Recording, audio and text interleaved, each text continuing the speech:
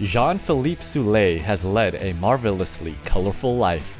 In this episode, we hear from Jean-Philippe from the perspective of award-winning author, travel adventurer, athlete, humanitarian, photographer, and motivational speaker.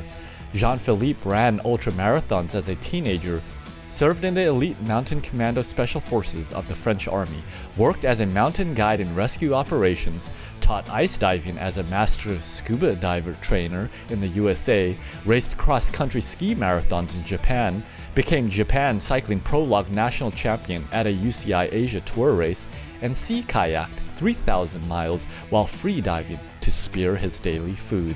He is also a national USA cycling coach and licensed French guide, organizing bicycle tours in the most spectacular mountains of Europe. Most recently, he has organized the annual Ultra Bike Pursuit event through the Pyrenees Mountains of Spain, France, and Andorra. Check out episode 28 with Pierre Charles to hear all about that.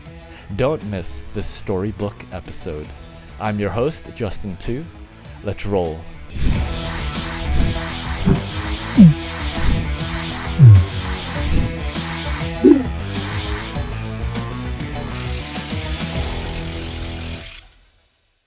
Hey Ultra family, Justin Tu here, your host of the Ultra Cycling Show.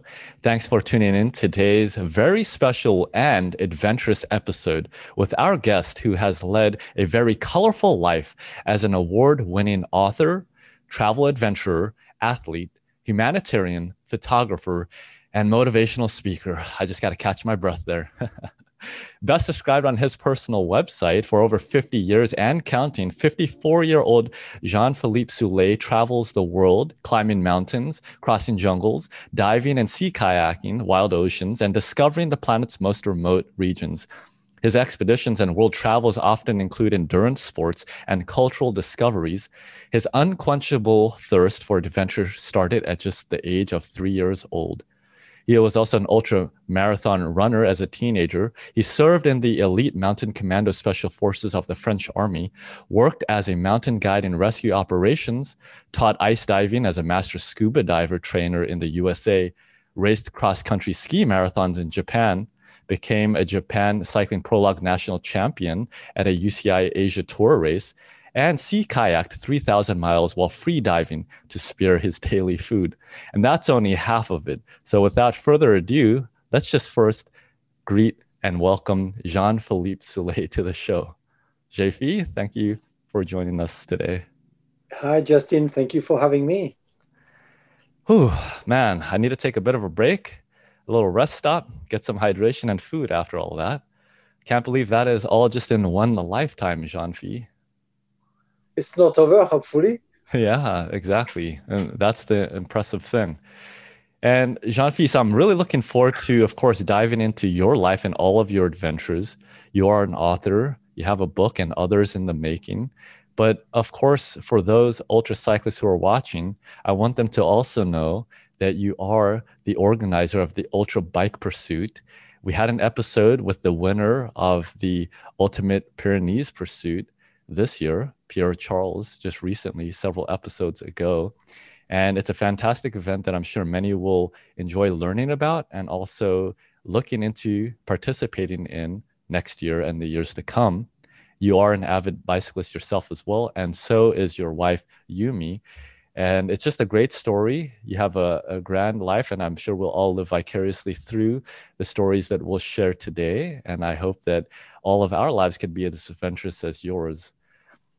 I would love to also let folks know a little bit more about you before we dive into the usual sprint round of questions, just because I think it is very illustrative of who you are, what we'll be chatting about. And because, of course, this episode can't be 8 hours long, so I would like to just give everyone a whirlwind tour of who you are before we get into everything else. You also, in another lifetime, but strangely within the 54 years, you were also a program manager at Microsoft. You lived here in the US, but currently you reside and call home France. You love bicycling, of course, through the Pyrenees Mountains. And of course, the Ultra Bike Pursuit goes through most of that. And you are a national USA cycling coach and licensed French guide organizing bicycle tours in the spectacular mountains of Europe. I don't know how you found the time to do all of this, Jean-Philippe. You've also practiced high-level sports your entire life yourself. And you've also been very busy writing all kinds of books to capture these adventures because, of course, in this show, we won't even be able to scratch the surface. So it's an honor and a privilege to have you and a delight that we'll be able to chat. So thanks again for making the time. Well, thank you for making that long resume of my life. Yeah, and like I said, I'm sure I've left out quite a lot. Before we get started, I'd love just to hear very shortly from you. How would you describe yourself in a couple sentences? I love life. I love adventure. I love people, and I live for passion. So I love to share my passion with people. I Mm, think most of my life is about passion and about mm, sharing it with people. mm. I love that. And of course, I've seen that in everything that you've sent me and everything that I've seen online. I would love to show folks just a few photos of yourself as a cyclist so they could see that you are the real deal. Some awesome photos. And I imagine these are in France. Yes, these are all in the Pyrenees, actually. Wow, that must be incredible to be able to ride out there all the time. And of course, here are some photos from the Ultra Bike Pursuit event that you host. Incredible views and spectacular scenery. You also organize and offer amazing bicycle tours out there in France.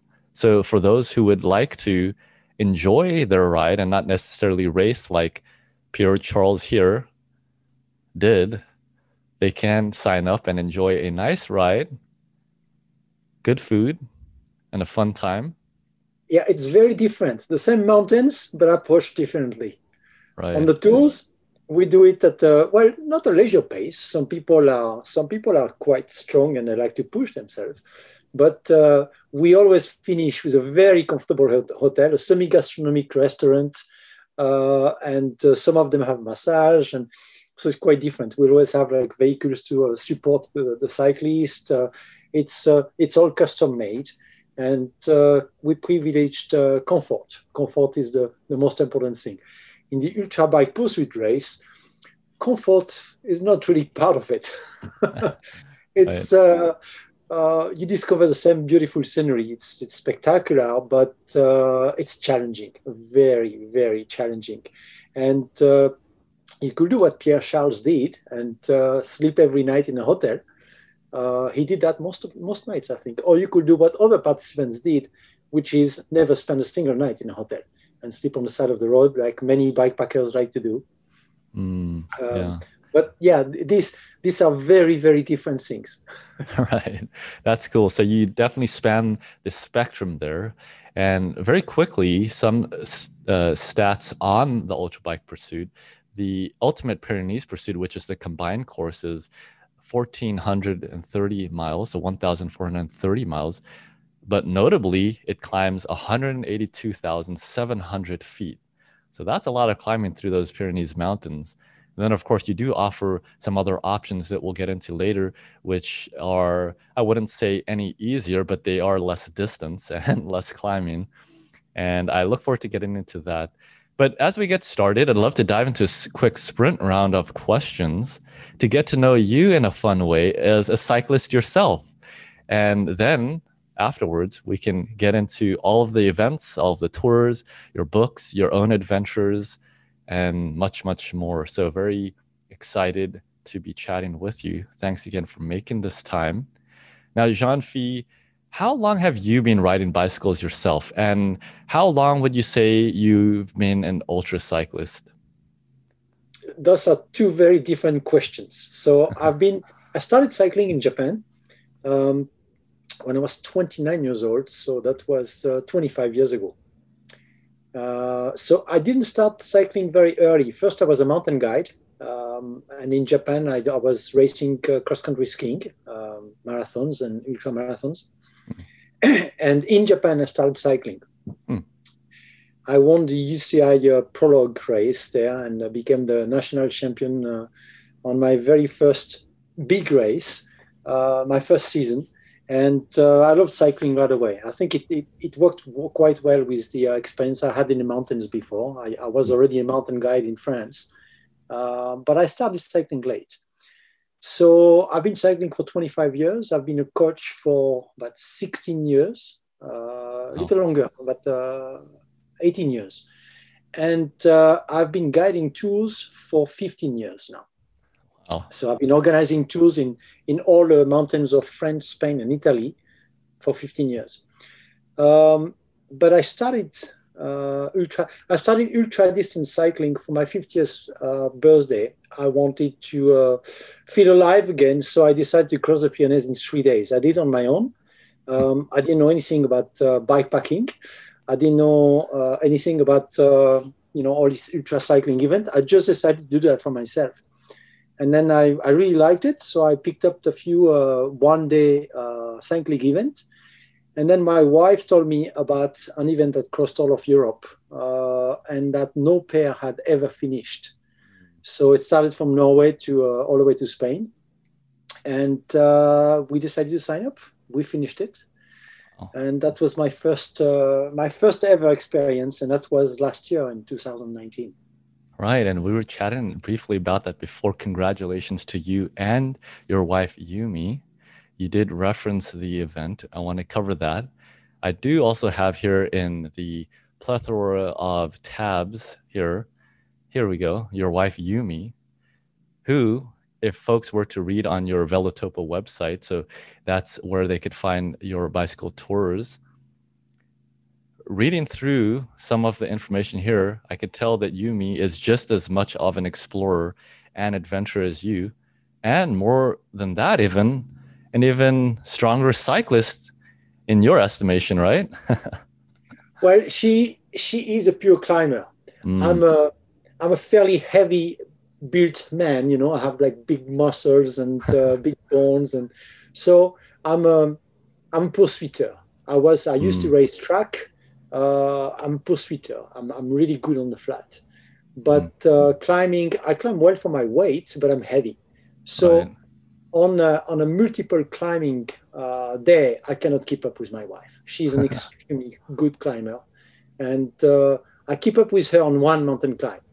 Mm. But when we put like 5, 6 mountain climbs in a row, I have no chance. Right. She's Yeah. extremely strong. She finished first woman at the Tour du Mont Blanc, which is the Mm. biggest one-day road cycling event that goes around Mont Blanc. 330 kilometers with 8,000 meters of elevation gain. Mm. She placed first woman at that event. Wow. She really is a very strong climber. Yes. Yeah, that's amazing. So I just did the quick calculation, 8,000 meters, that's over 26,000 feet. So that's almost an Everest in one ride.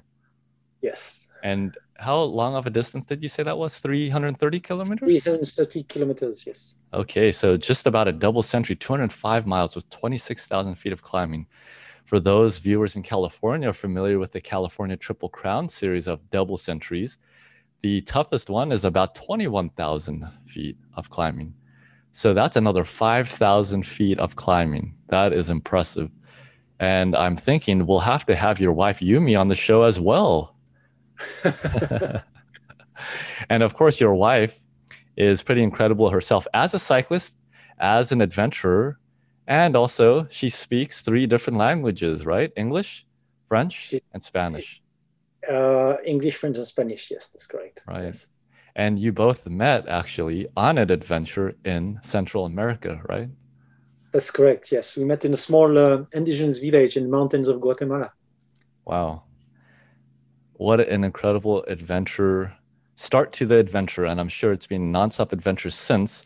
And Jean-Philippe, you did mention the North Cape Tarifa race that you did on your Velotopa website. You've given a nice summary of it here where people can check that out. It ended up being about, for you, 7,800 kilometers and just around 80,000 meters of climbing, 33 days total, but only 31 days of riding because you had 2 days of mechanical issues. And as you Yes, that's mentioned, correct. you and your wife actually finished this amazing race. Here's their website.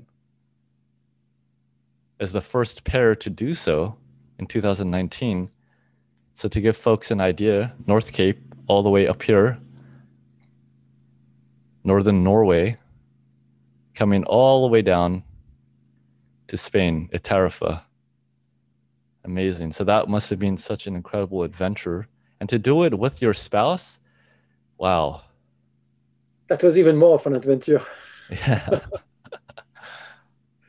Amazing. Okay, I'll hold myself back and try to be disciplined here. Let's get back to the sprint round before I indulge too much in all of the adventures. So you've been a bicyclist for a very long time, involved in the sport, especially in a variety of capacities, and very much so even till today at 54 years of age. I'm curious, Jean-Philippe, how many bicycles do you own? Currently, I have two road bikes, one gravel bike, and one mountain bike. Cool. So no shortage of fun for you. Which is your favorite? My road bike. It's by my okay. I should say my custom-made road bike. Oh, I see. It's a Holland bicycle. Ah, yeah. Bill Holland. I don't know if you know, but he's a bicycle maker in California. Yes. And he makes custom bikes that are just a jewel. They're like beautiful, fantastic to ride. So it's by far the very best bikes I've ever had. My other bike is a Specialized S-Works tarmac.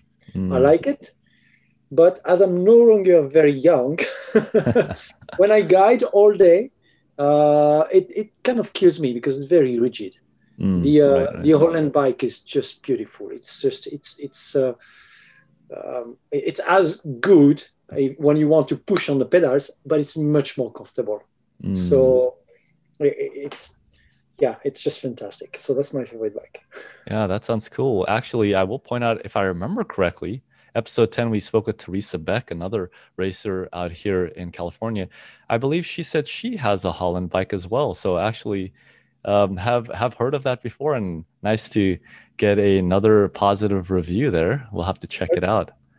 Bill Holland is a fantastic man, and he's one of my customers. He comes regularly on tours in the Pyrenees. So he loves the Pyrenees, and so yes. Very nice. Now, Jean-Philippe, what bicycle computer do you like using? A Garmin, a Wahoo? Is there another brand? I use them all. Oh, I see. I have a love-hate relationship with the Garmin. So let's not talk about the Garmin, but I really like the Wahoo. As a bike computer, I like the Wahoo. Yes, very popular choice here on the show, and I will say, same sentiment I think that you have and many other guests have shared as well. Now, you do so many different adventures. You do the tours. You do your own training rides. What kind of tires do you like using? What size? What's your preferred tire pressure that you like running them at? It's actually I don't remember the name. Okay, on the road I use the Schwab Pro One tires, tubeless, in 25. And but that's because I live in the Pyrenees, and so the weight is important. I think if I was living on a flatter place, I would use 28. But because the weight is so important, I use 25. So I use 25 that I run usually at about 70 to 80 psi pressure. Interesting. I'm a heavy guy. I'm a heavy guy, but I don't like to ride at high pressure because the vibrations really get you tired at the end of the day. As I ride long distance, I don't ride very high pressure. And when I do bikepacking, I forgot the name of these tires, but they're the most expensive and best tires. I forgot. But I run 32s. Okay. Although if I was riding in the Pyrenees, I don't think I would take. Maybe I would take 32s, just for comfort. Mm, yes, yes. Very insightful. No, thank you for sharing that. Of course, I bet you have a lot of experience, not just riding a bunch yourself, and especially there in the Pyrenees, but also because you lead the tours, I'm sure many of your customers may have questions as they prepare to set off on these adventures with you. And of course, you are an expert in that area. And just in general, with all the bicycling you've done and adventuring, I'm sure you have a wealth of experience to share with them. And so people are in good hands when they're on one of your tours. Now, do you these days worry about things like your heart rate or your power when you're doing a tour or a ride or when you did the great race last year with your wife? So when I ride really like very long distance, I don't worry about it because it's racing, but you're racing for the very long distance. So you're not really Mm, too worried. I mean, you're not going to be in zone three, and you kind of know yourself when you're in. You want to stay in zone one most of the time, and then eventually go into zone two. mm, You might have to go into zone three, in some of the mountains in the steepest section just to move forward. But mm, the goal is to never get into zone three. So mm, you don't really need a power meter for that. And although it can be useful, and you don't need to have a heart rate monitor for that also. When I train though, I train with a power meter all the time mm, because I found it to be very good. And when I guide, I also use the power meter to make sure that if some customers are very strong, and if they challenge me, to make sure that I don't put myself in the red, because I yeah. need to. At the end of the day, they go have a shower, they have a beer, they have a massage. I need to continue working all night. I need to be fresh the next day, Mm, and I need to do that day after day the entire season. So I do use the parameter both in training and in guiding, but when I race, I don't. Um, and there are a couple of reasons for that. One, I don't want to have to deal with like charging it or having it stop running and then get frustrated. mm. Two, I don't want to be depressed. there are when there are always times when you do ultra distance when you start lacking energy, and then when you Mm, start seeing your power, when you're able to so I have a 300 watt FTP, wow. and then I can ride all day at like 220 watt. Mm, But when you start seeing your power going down under 200 watt or under 180 watt, and then you're suffering, and then it destroys your mental. So mm. so I prefer not to have that. Yeah, that's true, actually. Very good insights. Well, thanks for explaining just how you use these metrics, between again racing and just training. It is important. And also, as you mentioned, mentally, sometimes we just have to turn off the devices or not look at them because they're distracting us from being focused on the adventure at hand. And I couldn't agree more. I've had many times in my own cycling career where I've been in such a difficult place. I've just had to choose to either not bring the bicycle computer with or just not look at it because it definitely makes you get negative thoughts in your mind when you see some kinds of discouraging things happening. But of course, especially for a long ride, I can imagine when you were riding 33 days across Europe with your wife, there were many times where physically and mentally it was very difficult and you had to kind of get over those humps many times, I'd imagine. Yes, and it's hard enough to move forward if you have something that tells you that you're doing less than half the power that you normally can do. Yeah. It's even more depressing. So I prefer not to know. Yeah, that's true. Well, good strategy and a great tip. Moving on now to the next question, Jean-Philippe, wondering when you're doing all your riding or even your touring, what are some of your own favorite ride snacks and hydration? What do you like eating and drinking on the bike? So I need to eat a lot. I'm a big eater, and Mm, I need a lot of food. So on rides in the PNS when I'm guiding, it's very easy because we have the vehicle that is with us. We have two vehicles always with us, mm, sometimes even three. So we always have food at hand everywhere. There are restaurants everywhere, mm, so it's pretty easy. On ultra bike racing, depending on the country you're crossing, sometimes there is not much, and that's a big mm. problem for me because I need to eat a lot. My wife crossed over Europe without eating much. She Oh. almost never needed to stop. I need to stop everywhere there was a place because I always need to eat. Uh, so I usually like to eat. Well, it depends where I am, but I don't like to eat many energy bars or many Mm, special like cycling food. mm, I find them hard to digest. mm, So usually I like to have some solid food. In France, it's easy to find a sandwich with cheese and ham, and I really like that. I like to chew into things. mm, If not, I like dried fruits. I like nuts.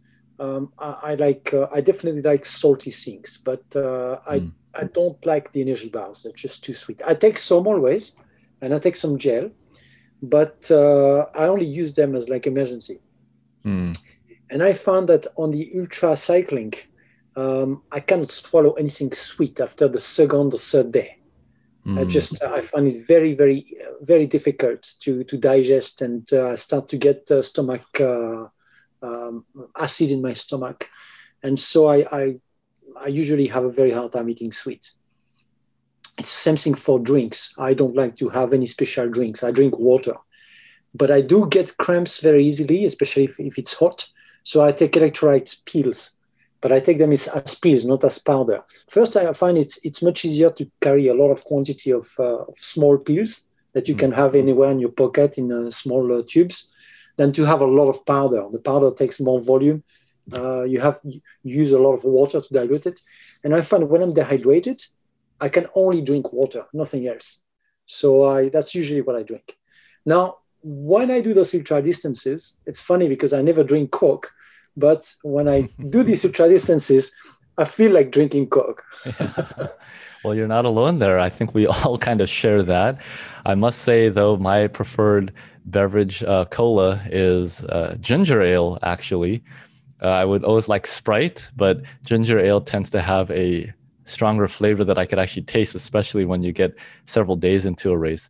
But I really appreciate what you shared. I think it's very insightful. You know, it is true, and many people talk about it and have come to realize for themselves that it is very difficult to digest a lot of the sports products that, of course, are ubiquitous and everywhere in an event and also marketed to us as athletes. And when you're going multiple days, it is tough to do just digesting a lot of these things, digesting them for days on end. And, you know, it's funny, we just actually interviewed Team Bo and Babe, John and Nancy Guth. So folks can stay tuned for that episode if they haven't already seen it. But they told us about one of their secret recipes, which has worked for a number of years. And it happened when Nancy, 70 years old, she's been racing ultra races for a long time. She got into a very difficult place and she was cramping very badly. So her husband, John Goose, 67 years old, also an ultra racer, he made some instant mashed potatoes and dumped in a whole bunch of Endurolite pills, electrolyte pills into it, and it ended up working for them. So anyway, you know, you're talking about those electrolyte pills. There's another very experienced couple who has a lot of great experience with that. So there must be something there. You're talking about endurolytes, and Yeah. it's actually the electrolyte pills that I take. I was taking endurolytes in the Oh, okay. States. I Yeah. swear by it. Mm. And in Europe, they have a different company. It's a parent company to endurolytes. It's called differently, but I that's the same pill. You know, that's what I take. Yeah, I Oh, think yeah, yeah. they're the ones that work the best for me.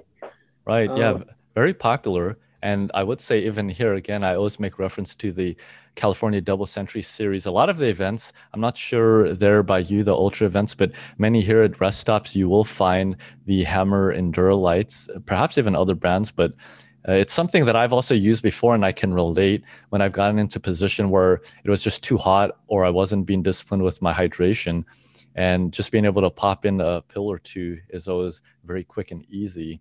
And so I hope others out there watching can take that to heart, and perhaps they could try it and maybe it'll help them out. And of course, it's helped you and it's helped John and Nancy and many others. So that's cool I to had a full chat bag about. of them to cross Europe. Of course, I Yeah. was lucky because I was sponsored by the UK company, Ah, but I had a full bag of them, and cool.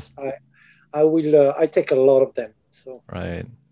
Now, how about after a ride? I mean, it sounds like you are eating kind of, let's call it regular foods even during your racing. I'm just curious though, when you finish a nice long bicycle tour, perhaps, or even your own ultra race, what do you like eating as a post-ride meal? At some point after the race, either after or the day after. When I finish the tours, I usually eat at restaurants because I eat with my customers, and so we eat Mm, in very good restaurants, and so we have very very good French food. that's Um, awesome.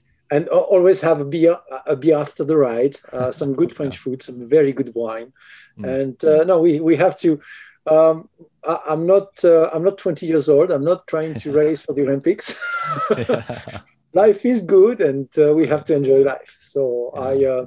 I don't have like any specific, even though I'm a coach and I used to have like post ride uh, meals and things that were really specific to recover. I Mm. no longer do that. I just enjoy life and I have some good food and beer. Yeah, no, that's good to hear. It is important to balance. There are times in life to be disciplined and focused, and other times to really stop and smell the roses and enjoy what life has to offer. Now, I'm on your website. You mentioned a few things that kind of struck a chord in my head, just to give folks some of a glimpse of, well, not only the books that you have in the works or ones that you already have available, but also some of the adventures in your younger years. And of course, I, Tarzan, this is a book coming soon, right? Yes, yes. It's going to come this winter. It's currently receiving its final proofreading pass. So Right. the book is finished almost. So that's going to be my second book, and I think it's even better than the first one, which won 4 awards. Amazing. Yeah. And so, of course, for those who are wondering, this actually is Jean-Philippe Soulé here on his adventures. Over 20 years ago, yes. Right. When you were that young 20, 30-year-old, and of course, you still have that adventure explorer heart and mindset. And it's great that you're able to share that with your customers in your touring rides. Now, I'm curious, of course, you live there in the mountains, but do you prefer the climbs or the descents or the rollers or the flats?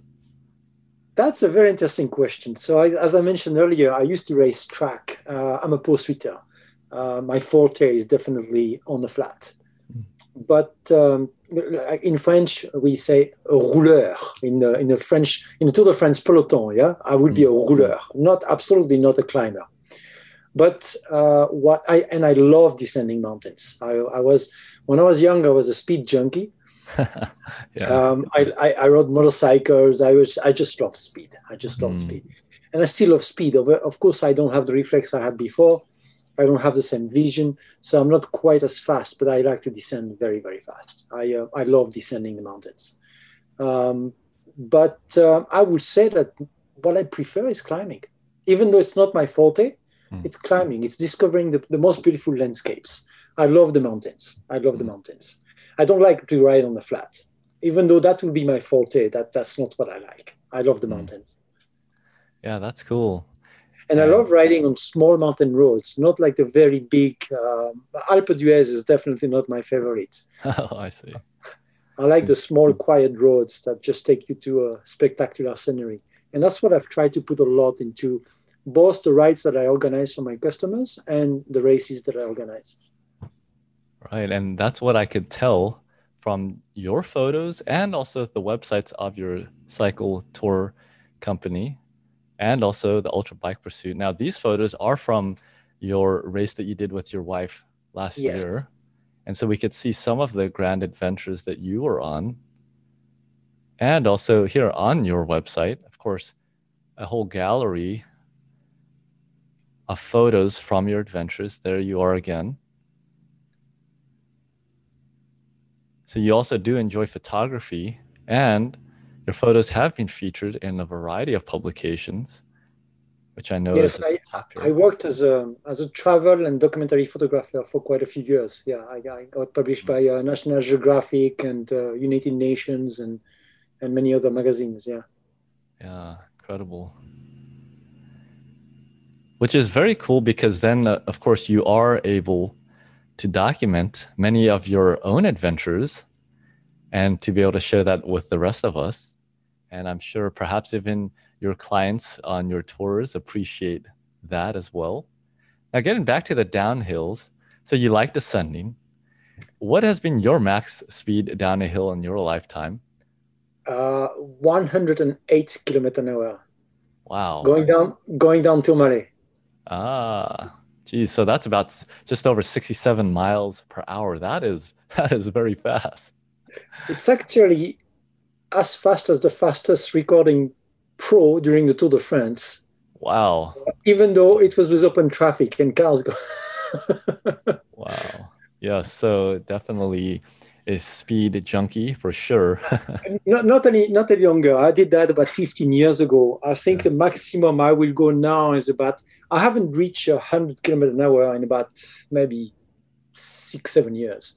Mm. I Well, I'm a little more conservative.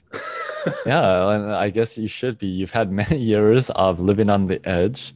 Now, of course, you still do, but in other ways, and you're able to enjoy after all those grand adventures. So that's very cool. No, it's very nice to learn about you. Of course, you have a whole variety of experience yourself firsthand. So I could just imagine for the ultra bike pursuit and other things that you do, what you bring to the table and how you shape the things that people participate in. It's very, very exciting. Just curious, when you enjoy riding the most, what season out there in France? Fall, winter, spring, or summertime? I like them all. I like them all because they're Hmm. all different. Hmm. I lived in the tropics for a long time, and I love the tropics. I love the ocean. I love the jungle. But when I lived in tropics, I very much miss the four seasons. Hmm. I love the four seasons. So in the summer, it's more crowded. Although the Pyrenees is not crowded at all, it's still more crowded, especially when the Tour de France come. Um, and it can be a little hotter. Um, it's not my favorite time, but I really enjoy it because I ride with customers and they discover, those beautiful scenery. So I really enjoy it. But I really like it in the spring because all the mountain tops are still covered with snow. All the flowers are blooming, and there is nobody on the roads. And it's just like we have the mountains for ourselves, and it's just beautiful. I love the fall because the foliage is changing colors, and it's also very, very beautiful. And I love the winter when we are very lucky that the Pyrenees extend between France and Spain, and between the Atlantic Ocean and the Mediterranean Sea. And we have so many microclimates. The west is more humid, and the east is much drier. I live in the center. I live in the heart of the Pyrenees, and it's fairly dry in the winter. We have rain, we have snow sometimes. We have snow in the mountains, but not where I live in the valley, not too much. So we can ride all winter long. And many of the mountain climbs that we do in Tour de France, we can ride them in the winter. Some are closed with snow, but some are ski areas. So they are kept open. The roads are maintained. And my favorite winter climb, for example, is Hautacam.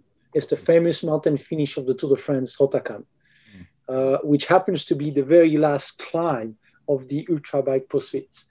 It's a very, very tough climb, but because it's a ski area and it's a very small ski area, there are not many people. If you go on a weekday in the winter, and because it's all exposed to the sun all day long, you can have like 1 or 2 meter snowbanks, and the road can be entirely dry. On a Wow. sunny day, you have just 360 views of snowed mountains, and it's just spectacular, spectacular. So Wow. I So, like all seasons. sounds like a dream, Jean-Phi. You're living the dream. I think living in the Pyrenees is living the dream. Yeah. And it's well, you know, from everything that we've discussed so far and everything I've seen, and others can check out on your various websites, they can see that it hasn't just been now in your later years that you've been living that dream, but quite frankly, your whole life. And that is, I think, a topic of your first book and all of them about sharing the adventures and your choice to do that. So now I did want to quickly mention on the Ultra Bike Pursuit, here's the map. And of course, we saw some of the live tracking with the racers on there. For those who aren't familiar, so France up here, north of Spain. And you were just talking about the Pyrenees, which passes through and divides both those countries. And so you actually live somewhere here in the middle area, you said, Well, right? you see where you see the name Pierre Charles there at the Hmm. start.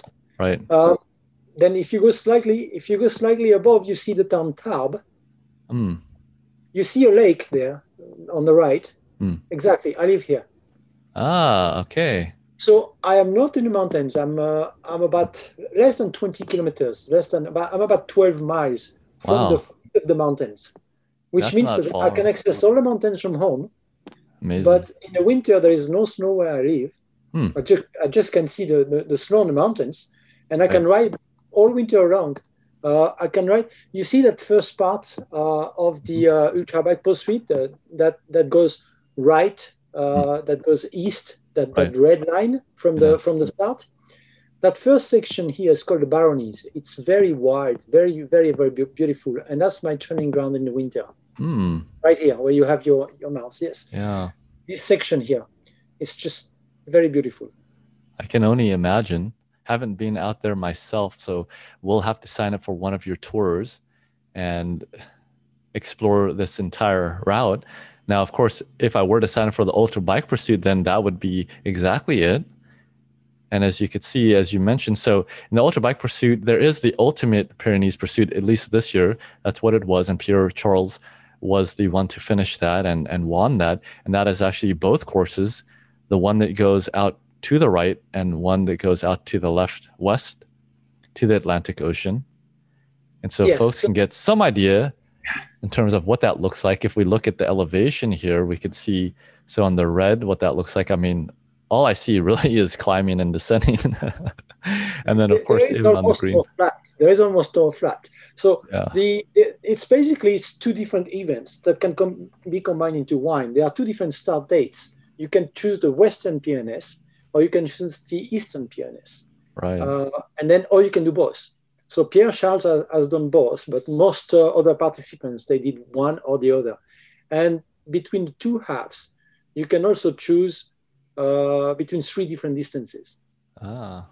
Yeah. So That's there. because when I originally, well, the ultrabike pro suite is, you talked about like my life as a uh, outside of cycling, and I think it's a good point because I think when I discovered bikepacking, it was pretty much a combination of my work and my professional life as a cyclist with my other life as a world adventurer, and I think Yeah. bikepacking is the perfect combination of all these things that I love.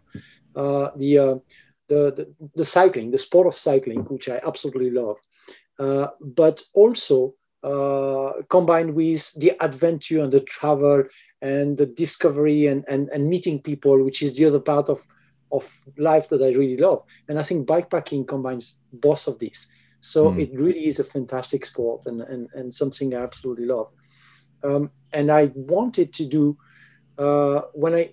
when I decided to organize a bikepacking event, I wanted to combine all these things. I wanted to put all my life experience of travel, adventure, and always looking for the ultimate challenge, but not only the physical challenge, but the ultimate cultural discovery, the ultimate landscape, just looking for the most beautiful scenery always. So I wanted to combine all of that into a single event. Yeah. But That's very special. And so it wasn't like you had just thrown something together, but it's really no, no, been a accumulation of a lifetime of grand adventures and exploration and well thought out. So those who are interested, I think it's safe to say that we can highly encourage people to look in participating because it will be a grand combination of adventure. Of course, as a tour guide, you've been doing that for many years. They can be sure that what you've put together is going to be a fantastic experience overall. And then for those who like a big challenge, you can't get any more difficult than climbing through all of the Pyrenees if that was somebody's choice. But at the same time, you have made it accessible. As you mentioned, there are different options as well. And I know this year there was the Tourmalet Pursuit, and the hardcore loop was 700 miles, 72,200 feet of climbing. And then there was the Hautacam Pursuit. That hardcore loop was 750 miles, 108,300 feet of climbing. You also did have the Discovery Loop, which was 340 miles, 40,700 feet of climbing. And so with that, I mean, there's really no excuse to not sign up. I mean, who wouldn't want to ride in the snow-capped Pyrenees Mountains? The thing is, what I did when I organized this is I organized my dream event, Mm, the event I was dreaming of doing myself.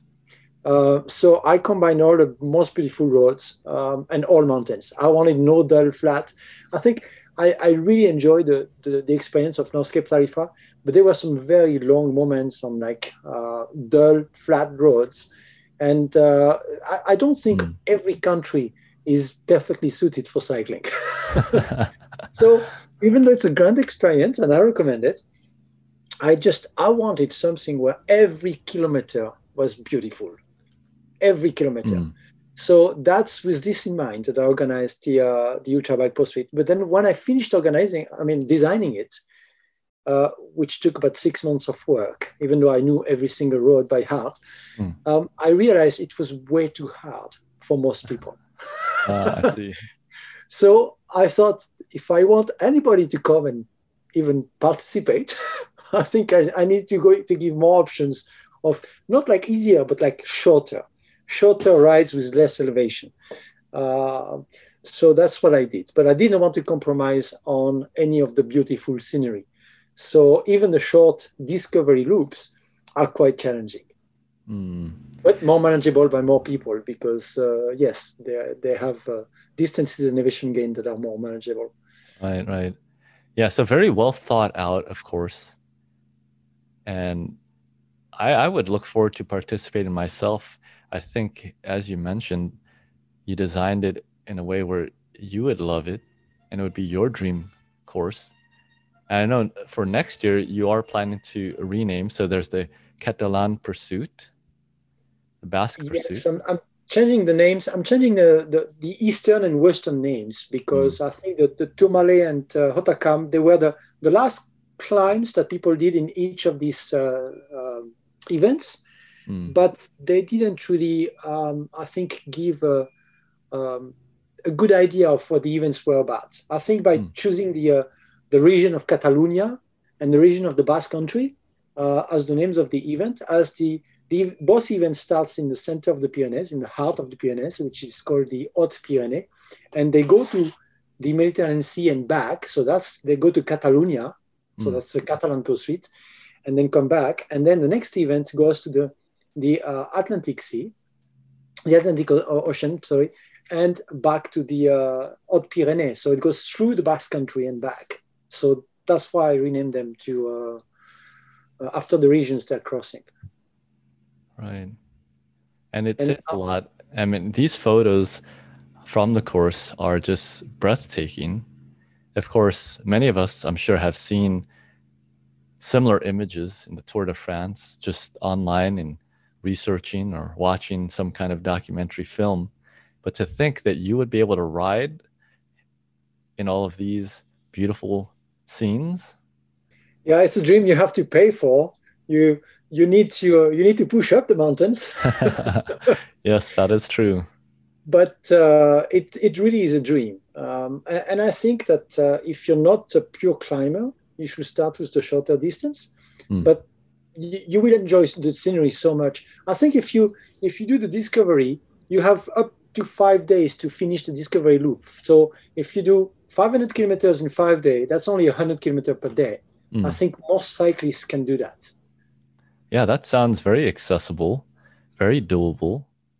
And, as they say, there's always a motivation to get to the top, and perhaps that's the descent on the other side, but that's kind of dull and boring. I think if there's any reason to climb up a mountain, it is captured in these photographs. It would probably just fly by. The time would just pass by so quickly, and you wouldn't want it to end. You would want to do the course another time around. Now, of course, Pierre Charles, who is in this photo, he did something pretty crazy that was almost like that. He had biked. Of course, we did capture an interview with him several episodes ago, and he bicycled from his home to the starting line of the race across France. And then after completing that event, he biked all the way to the starting line of this event, the Ultra Bike Pursuit, did that whole event in over 10 days, around 11. And then he biked home from there. Yeah, he what he did was just incredible. I wasn't sure someone could even finish the Ultimate Pyrenees Pursuit, and not only finished, but unlike other participants who were all very very good and they absolutely loved the full experience, but there are sometimes when they suffered. I never Mm. saw Pierre Charles suffer. Never. Mm. He had a huge smile on his face all the time. He was like, I'm in paradise. I'm in paradise. It's the most beautiful cycling I've ever done. Every single day, he kept repeating that. And he just never seemed to suffer. Amazing. But as he said in our interview with him, and of course you were in there helping to translate a bit, although he spoke very good English, he was saying that this event seemed to have been designed specifically for him. And so not only was it your dream course, but it was also his. I think so. Yes, yes. That's what he kept repeating. Yeah, that's incredible. And so some amazing photos there. I'm glad you were able to capture those and share those experiences with the rest of us. I think it is a very unique event on the ultra cycling calendar. Of course, there are many adventures all around the world and many courses, but this one is exceptionally unique, very well known. And looking at all the photos, I must say, some of the best views, scenes, and challenges that you could get anywhere in the world. So I do hope to see many more participate in this event in the years to come and hope to make it out there myself. And I'm sure even my wife and my family would enjoy not riding, I don't think, but perhaps just sightseeing there. There is a lot of sightseeing. Yeah. It's actually very popular. On the tours, we have many people who come and they come with their non-cycling spouse who do Mm. sightseeing, who eat some of the local food, who take a lift up the mountain and visit some of the traditional Basque little villages. And it's just, there is a lot to do. So Yeah, yes, sounds definitely, even for fantastic. non-cyclists. But cyclists, it's paradise. It's Right. absolute paradise. So it would be fantastic to have you come on the participate in the event. And of course, we welcome. We know it's a little difficult now with the COVID, for Americans to come to Europe, Yeah. but hopefully we'll have this behind us very soon, and then life will resume to normal, and then we'll be able Yeah. to host American participants on this event, Right. not only Europeans. Something to look forward to in this uncertain time of the pandemic. And I know from a previous episode with Lori Hecklin, episode 19, she loves France and has ridden there many times, I think almost every year. And when I asked her what she's looking forward to in the post pandemic era, once things start easing up and opening up again, she said she, of course, would love to go to France and climb all the mountains again. So if Laura, you're watching, I think we found your dream ultra race also. And I wouldn't be surprised if she signs up for the event if she hasn't already or hasn't already put it on her radar because she loves riding out there. She's done an Everesting challenge out there on I think one or two climbs on different occasions. And so, wow, I think Jean-Philippe, once more people get to know of this course, I think you'll find that you've actually put together the dream course for many cyclists. Well, I certainly hope so because Yeah. as it's always been my goal to share my passion, and I have a passion for this sport and a passion for these mountains. I'm from the Pyrenees, Hmm. and I love these mountains, and so I hope that I can share this passion with many others. So yes, Hmm. I hope so. Yes, and I could see that. And again, do appreciate you sharing that passion. And I could see that that is all that exudes from you. So it's a pleasure to talk with you.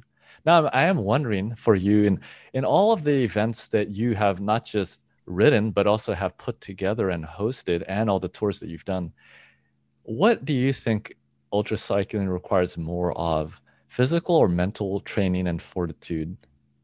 I think mental training is the mental training and just never giving up. It's the key. I think in every ultra endurance. It doesn't have to be only cycling. In kayaking, in trekking, in running, in cross country skiing. I think I think the mental is more important than the physical training. Of course, physical training is important, but the mental is everything, I think. Mm. Yes, very well said. And of course, coming from a man who has done 8,000 or so, what was it, 8,000 kilometers last year with your wife and all of the other grand adventures. Of course, for those who are very curious to learn more and to get involved, Jean-PhilippeSoulé.com, they can find out all about your adventures. And of course, as an author, you do have books that people can read to learn all about it and to see this colorful life that you've had as a travel adventurer, as an athlete yourself, as we began the show in the introduction, a humanitarian, photographer, and a motivational speaker. So if somebody is looking, both individuals and also businesses, looking for somebody to get folks fired up, I think we definitely have found the right person. Well, thank you. And of course, on your Facebook page, including your website, folks can find out more and follow your journey as an author also. Now, Dancing with Death was your first book, right? Yes, that was my first book published in 2019. It's about my 3-year sea kayak expedition in Central America to document the lifestyle of indigenous people. Wow. So it's an epic adventure, and I did that with my kayaking partner Luc Schellenberger, who's from Vermont in the States. Very very close friend, and so we shared that adventure for 3 years, and it was just epic. We're very lucky to have survived, and Yes. and to be there to tell the story. So it's actually a book we co-wrote together.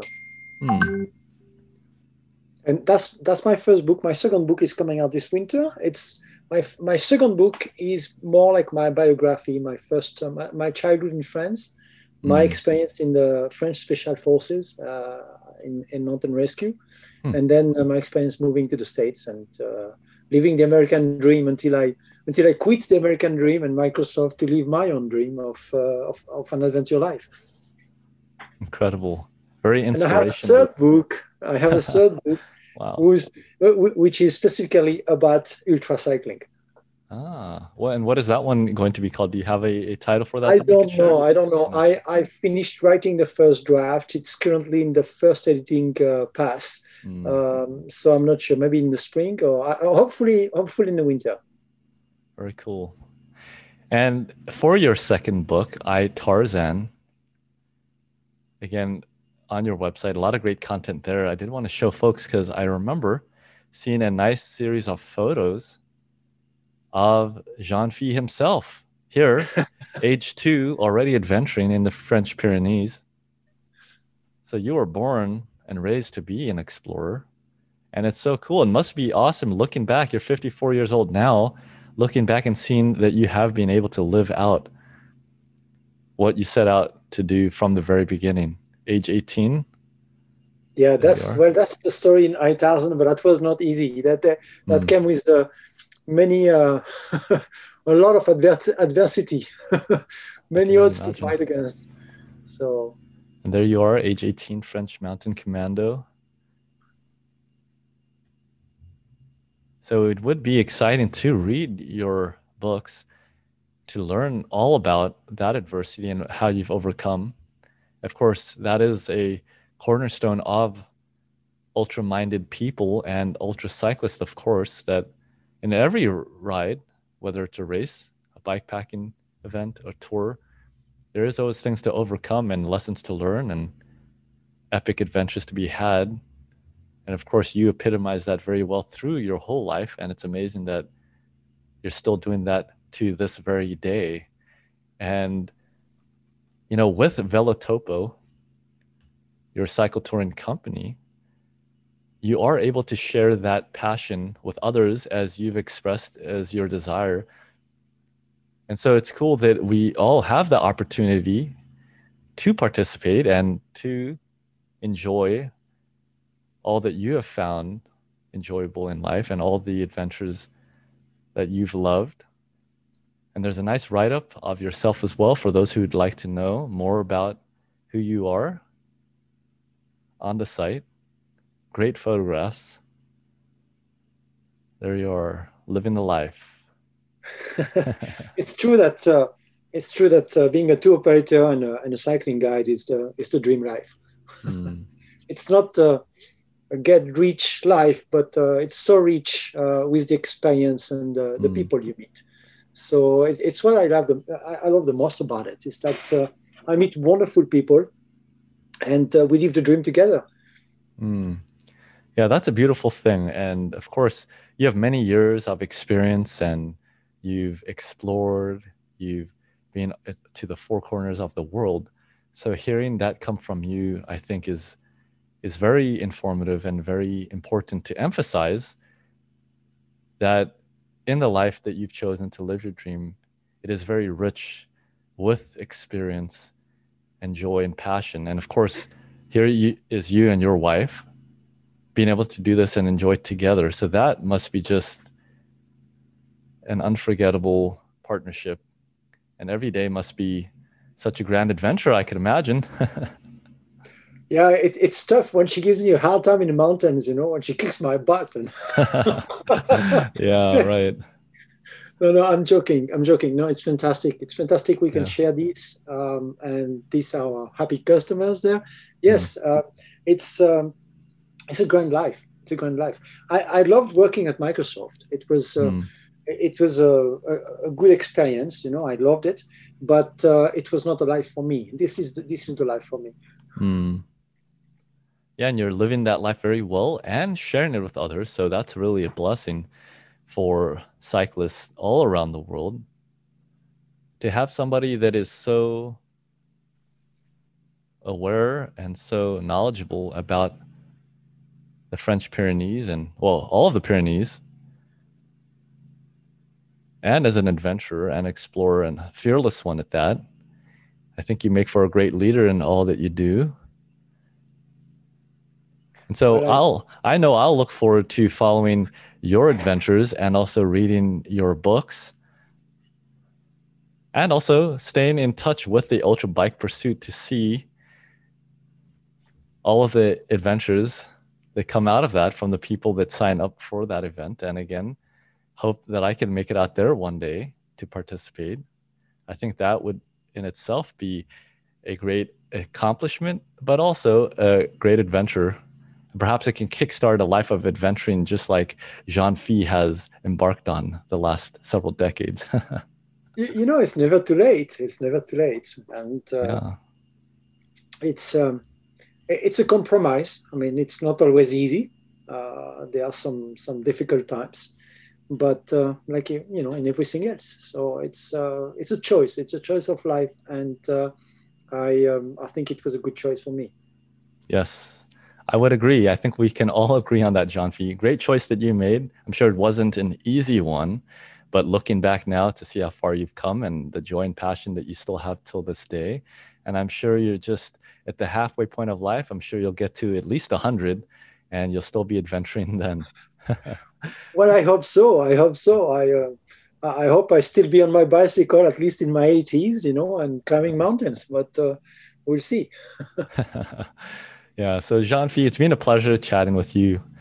In closing, I have several other short questions. I think the first one is simply, what tips do you have for other people, not just to get started with ultra cycling, but in the context of your own life, get started with adventuring in the manner that you have? Just if you have a dream, follow your dream. Don't be held by anybody who tell you that you cannot do it, Mm, and don't be held by yourself telling yourself that you cannot do it. I think it's when you ask me about what is the most important in ultra bikepacking or ultra cycling, I tell you it's the mind, mm, and I think it's the truth not only in cycling but in life, in any endurance sports, but also in life. I think it's like if you dream of something, just believe that you can do it and try it. And mm, even if you don't succeed, it doesn't matter because it's not the end goal that matters the most. It's experience getting there. So it's the same thing in cycling. In cycling, it's not reaching the finish that is the most important. It's to participate and to enjoy every moment of it, or even to suffer. I mean, it's part of the experience, but Right. it's that full experience that is the most important. And it's the same thing in life. I think if you have a dream, just follow your dream, and then no matter what, no matter if you manage to realize it or not, I think your experience following your dream will be the life that you're supposed to live. So that would be my best recommendation. I love that, Jean-Philippe. Beautifully said. And of course, you have lived that out very well, and you are a proof that that is possible if you follow your dreams and your passions. And that is very important. And oddly enough, when I did the Race Across America, my slogan written on my jersey was, in fact, the journey is the destination. And so I can relate and appreciate what you just said very much so. We always talk about the distance of the event for the Race Across America, 3,000 miles, for the event that you did last year with your wife, 8,000 kilometers. But in fact, the journey to the starting line in itself is what really shapes you to be the kind of person or the cyclist to be able to make that trek across a continent or a country or whatever the case may be. So very well said, and look forward I to think reading so. your I think the books. adventure starts as soon as you start dreaming. Ooh, that's a good one, Jean-Philippe. We're going to have to tweet that one. Well, you should read. I mean, you and your auditors should read my books because I think it's. I think I carry that across very, very well in the books I write. I use my life experience and the adventure to really try to show that philosophy of life. So Yeah, well, we look forward to it, Jean-Philippe, and thank you for your time. Couple short questions in closing out in a fun way, sprint line to the finish. How would you rate yourself in terms of bicycle maintenance? My guess is it would be high because you have a bicycle tour company, but perhaps there's other people that help with that. On a scale of 1 to 10, where would you put yourself? 10 being great. maybe 8. Wow, okay, I, great. I would say I'm not a professional bike mechanic, but I do everything on my bike. All right. So yeah, I on a road bike I do everything. On a mountain bike, no. I don't touch this. I don't touch suspensions and things like this. Right, But on a road bike, I do everything. When it's customers' bikes, I prefer to have, depending on the size of the group, professional mechanic that often work with us. I prefer to have them work on the bikes. But if I have to, yeah, I can do pretty much everything. Yeah, no, that's fantastic. That's great. Now, do you have a dream bicycle still that you would love to own one day, or do you already own it? Is it your Holland bicycle? Yes, I think I can't imagine anything better than that. I loved my Specialized S-Fox Tarmac. I loved it. I had 2 in a row actually, but when I started to ride my Holland bike, I just it was, yeah, it was much better. Even though I had heard from all my customers who come on that group with Bill that the Holland bike is fantastic, and they all had multiple bikes and they all preferred their Holland bike. I thought, well, sure, it's going to be good. I mean, it has to be, custom made bike, but I didn't expect it to be. I didn't expect it to be that good. It's like having a pure racing bike, which at the same time is like extremely smooth. It's an amazing feeling. So yeah, no, I can't imagine of anything better. Yeah, that sounds like a dream bike to me. All right, Jean-Philippe, last question. Who would you want to nominate for an episode on this show? Of course, we already have had Pierre Charles on the show. Has there been someone else who has inspired you in your own life, or a story that you would just like to know more about yourself? Uh, that's a hard question. No, in the cycling, no, I don't know. I think I've been inspired by so many people. I mean, in life, uh, I think I'm inspired by all the people who live very adventurous life. My first inspiration was Jacques Cousteau when I was 3 years old. I think he's probably the one that gave me the adventure bug. I think since I was 3 years old. So Tarzan was my other inspiration. Was at 5 years old, which is why it's the title of my book. But Mm, I've always been inspired by people who live an adventure life. mm. I think I'm sure that you could take any participant of an ultra backpacking race, and they will be passionate people because you have to be to do this type of event. Yes. Yeah, I couldn't agree more. It's very true. And that's the beautiful thing about the ultra cycling family, that we are all of the same mindset and we can appreciate the challenges, but also the adventures and the beauty in all that we do. And when you could share it with somebody, that you can't beat that. And so it's really cool to see you and your wife being able to not only ride together, but able to live this dream of adventure together from the very beginning when you met. And so, Jean-Philippe, we'll be following your journey very closely. We wish you all the best on all of your upcoming adventures. Look forward to seeing you out there in the Pyrenees very soon. And until then, just take care and have fun with all your adventures. Well, thank you very much for having me on your show, and I look forward to meeting you in person in the close future. But in the meantime, we stay in touch. Yes, I can't wait. So thanks a lot. And for everyone watching at home, I hope you got some good inspiration from this. But more than that, also, you got a glimpse into some of the grand adventure awaiting you. Definitely check out one of Jean-Philippe's books and also check out the Ultra Bike Pursuit. I'm sure you would enjoy it as an ultra cyclist and also as a great challenge. Until next episode, everyone, keep spinning ultra.